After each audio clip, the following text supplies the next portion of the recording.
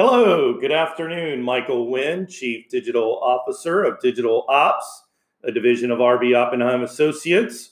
Welcome to the Digital Marketing Podcast and video series. We talk about digital marketing tactics and strategies to help grow your business.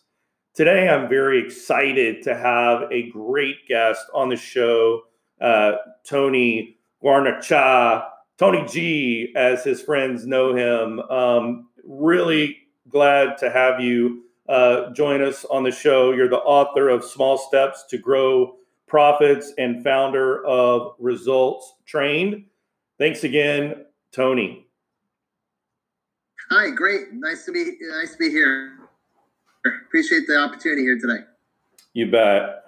So, Tony, as we were, just kind of talking a little bit before we got on air, you were sharing with me your story, and I'd love for you to kind of share that again with our group. Absolutely. So I grew up in small business. My parents had a small Italian bakery, and they were great bakers. We had amazing food.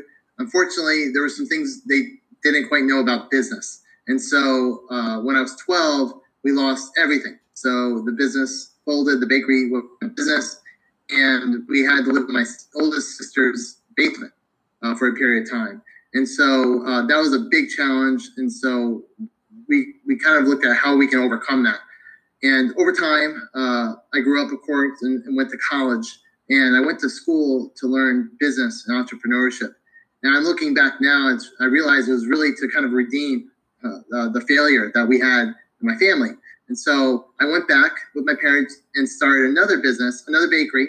But this time it was different because we were taking cakes, we were mailing them across the country. If you ever seen like those photo cakes where you can put a photo on the cake, we took that concept and made it a promotional product that could be mailed anywhere.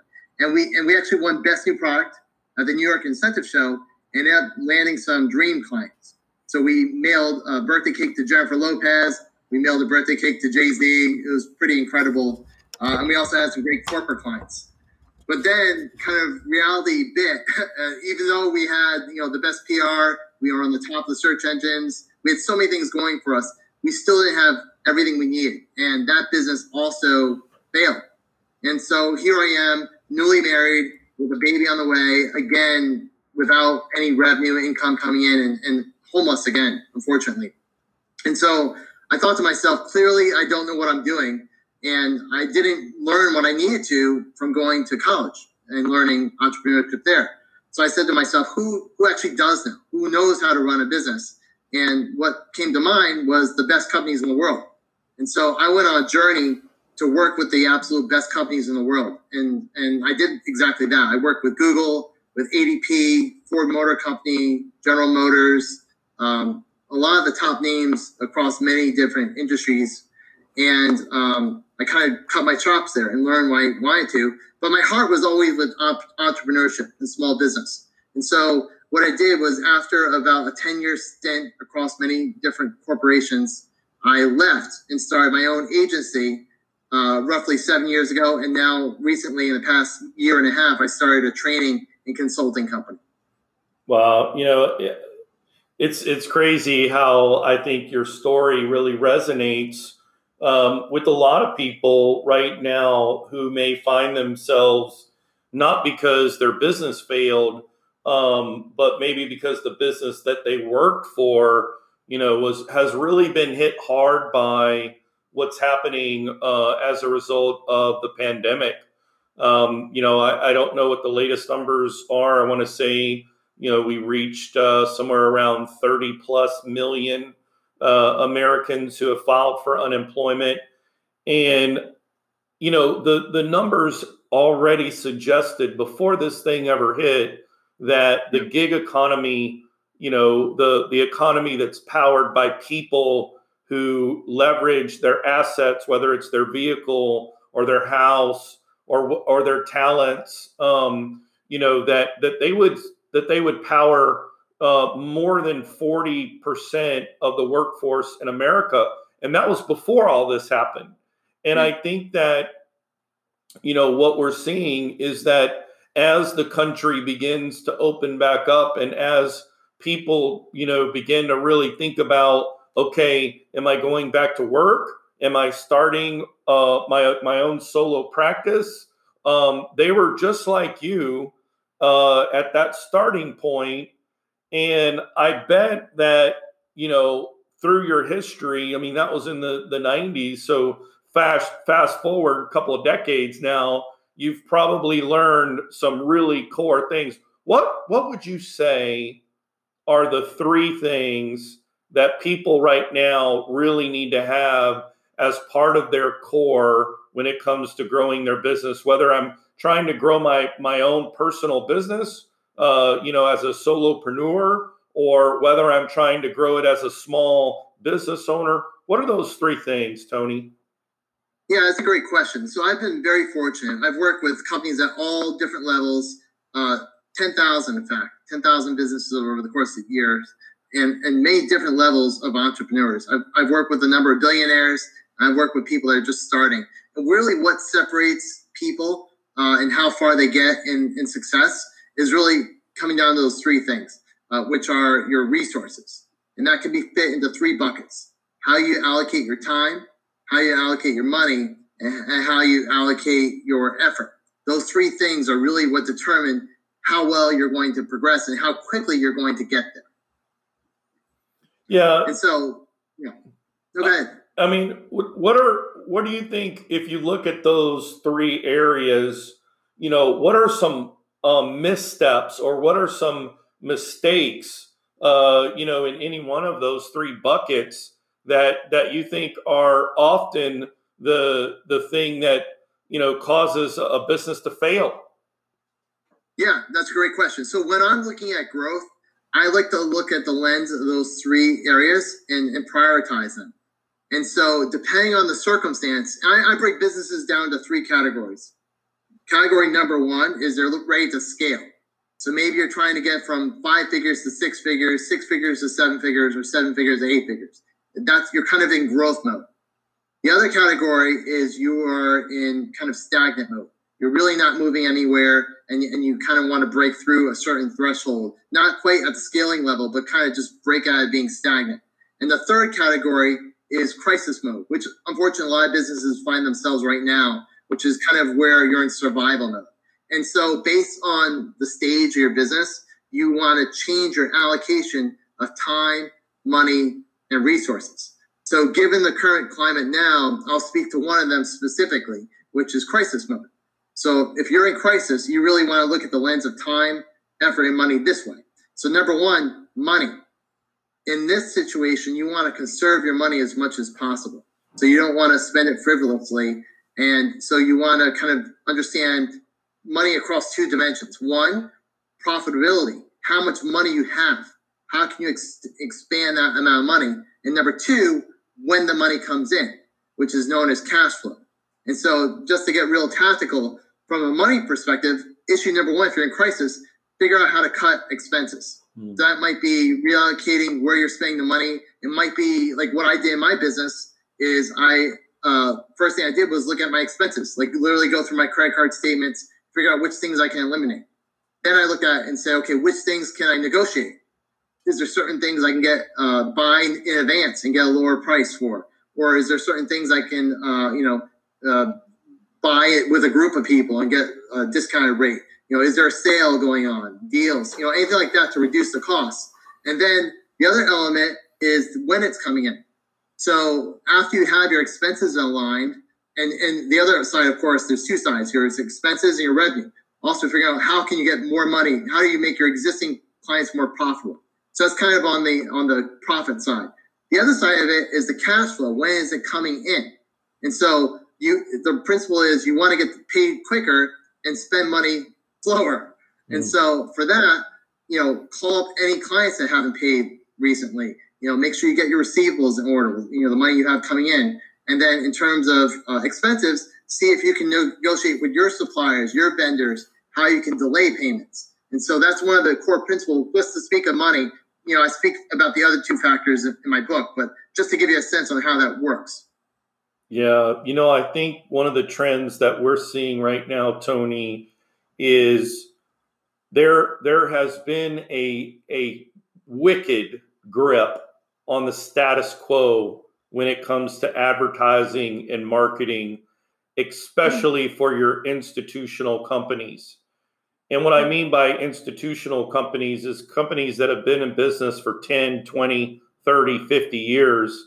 And, they've grown their business over the last several decades with some very sort of, core and in many cases, traditional means of promoting and advertising their business.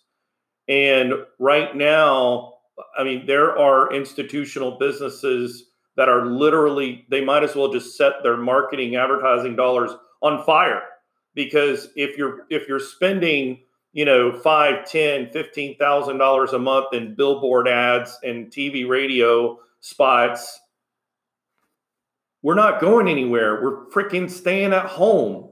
But exactly, they sign contracts, or they've always done it this way. They get together in these meetings and they're like, what are we coming up with for billboards next month? Or what's going to be in our, full page ad in the newspaper? And I'm like, are you freaking kidding me? Like, you could take a fraction of that and put it in digital and see an incredible return on your investment that's trackable, where you can see some very data-driven, information, and literally, like, the full page ad that you put in that, daily paper in your market that you spent, and again, I know all markets vary, but, in most cases, you're going to spend about $2,000, $3,000, $5,000 for a full page color ad in a newspaper. In a digital world, that's literally turning your marketing nickels into $10 bills. Yes. So I think in line with businesses who are trying to come out of and open back up, if in the past they were marketing and spending their advertising in some of these overpriced traditional outlets, you cannot go back to that methodology. You will have to close your doors after having already been closed. So right. I think that's a very just practical example of when you talk about, cutting back expenses or pivoting the way you did business before. I think that's a very, a very solid piece of advice. I think the other thing that's interesting is this sort of the salary shuffle that seems to be happening right now, where you've got maybe senior people who've been let go, or the business folded and they're reopening. They can't afford to have that senior person, but they need the experience of that. And I think that that's why groups like yours who provide training, or agencies who have teams of people, that it's more cost effective to outsource at a flat rate compared to a full-time senior with workers' comp and paid leave and all those kinds of things. I mean, that's a savvy move you may need to make right now. Yeah, there's been a major shift. So I would say roughly 3 to 5 years ago, there was a big shift to moving everything in-house and into larger companies to do all the marketing in-house. Now I predict it's going to go back the other way, because people are realizing that's an expense. And also the other problem with that is there's no cross-pollination. So when you're working with a consultant or an agency, they're looking at across many different clients and they get different perspectives. When you tend to do something all in-house, you're only getting that one person's perspective. And it's usually kind of, everyone's thinking the same way. The value an agency brings, especially in times like this, is perspective. And so I think that's really important. And I think that's why you're going to see a shift back to using either freelancers, agencies, and kind of other resources beyond just in-house. Yeah. Well, and I think the same thing's going to happen. I think that there are very talented senior people who would be a valuable part of a team, and they will become, these solopreneurs, almost like a CFO for hire, if you will. But it might be a CMO for hire, right? A chief marketing officer for hire, where I don't need to literally pay you a fat salary for you to sit your fat butt in a chair in my office. I need to pay for your expertise on a very specific strategic tactic that I need for you to perform a deliverable. So I think you're right. I think we're going to see this again. It's the gig economy put together in corporate America that we've not seen, but because of Zoom and Google Meet and remote offices, the boomers who've been in the C-suite, who, they come from the Industrial Revolution model of the only way for you to have a productive team is to have butts in seats in offices in brick and mortar locations, right? Right. So when you talk about scaling back and looking at your expenses to optimize cash flow, this has to be a strategy, but it's scary. It is. Yeah. It is. Absolutely. I think that's where you're going to have growth in another area, which I'm looking at myself personally. It's advisory services. So imagine if you could just call someone on demand when there's a certain problem and you get that solution from that person. So maybe it's someone that's on retainer, or maybe it's a different model where you're calling almost like an Uber, like you're calling, a car on demand. Imagine if you could get the expert that knows WordPress or knows marketing automation on demand, and they're not even on salary, and maybe they're not even on retainer, but they're there when you have to ask a certain question. I think you'll see growth in that segment as well. That's kind of what I'm predicting. Yeah. Well, Tony, I think, there's a lot of business owners who are wrestling with these topics that we've talked about, and they're really trying to figure out how can they grow their profits. And yes. I love the fact that you've got a new book coming out in July, Small Steps to Grow Profits. Why that book? And tell me the backstory about it. And I can imagine you're super excited. I know you're a dad. I know you've got kids. This is probably the new kid that's going to be born in July. Yeah. Tell us about the book. Yeah, so Small Steps is something I'm very passionate about. And the name came from actually another pandemic. So my mother is 84, and she is a polio survivor. So in the late 30s, there was a pandemic going around then. It was called polio, and it was very similar to what you have today. People were in ventilators back then, which they called iron lungs. There was masks, the whole bit. So it was a very similar struggle. And in fact, my mother was not able to walk until she was 14. And one of the things I learned from her is that if you have a big challenge, if you're in a situation where you're struggling and you don't know if you're going to make it, kind of like when we were bankrupt and lost everything, she has gone through that challenge her whole life.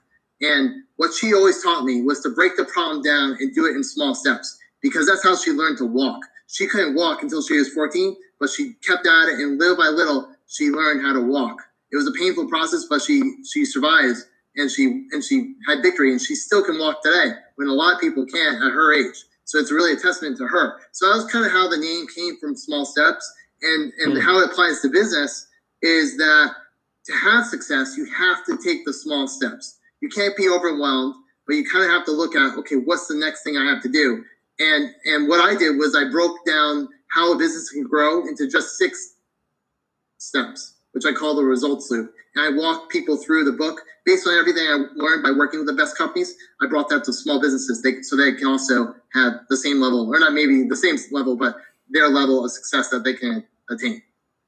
Yeah, Tony, I can't agree with you any more than to think about, you said a word that I think really resonates with a lot of people right now, and that's the feeling of just overwhelmed, being overwhelmed with all of the decisions that I need to make right now, and being paralyzed.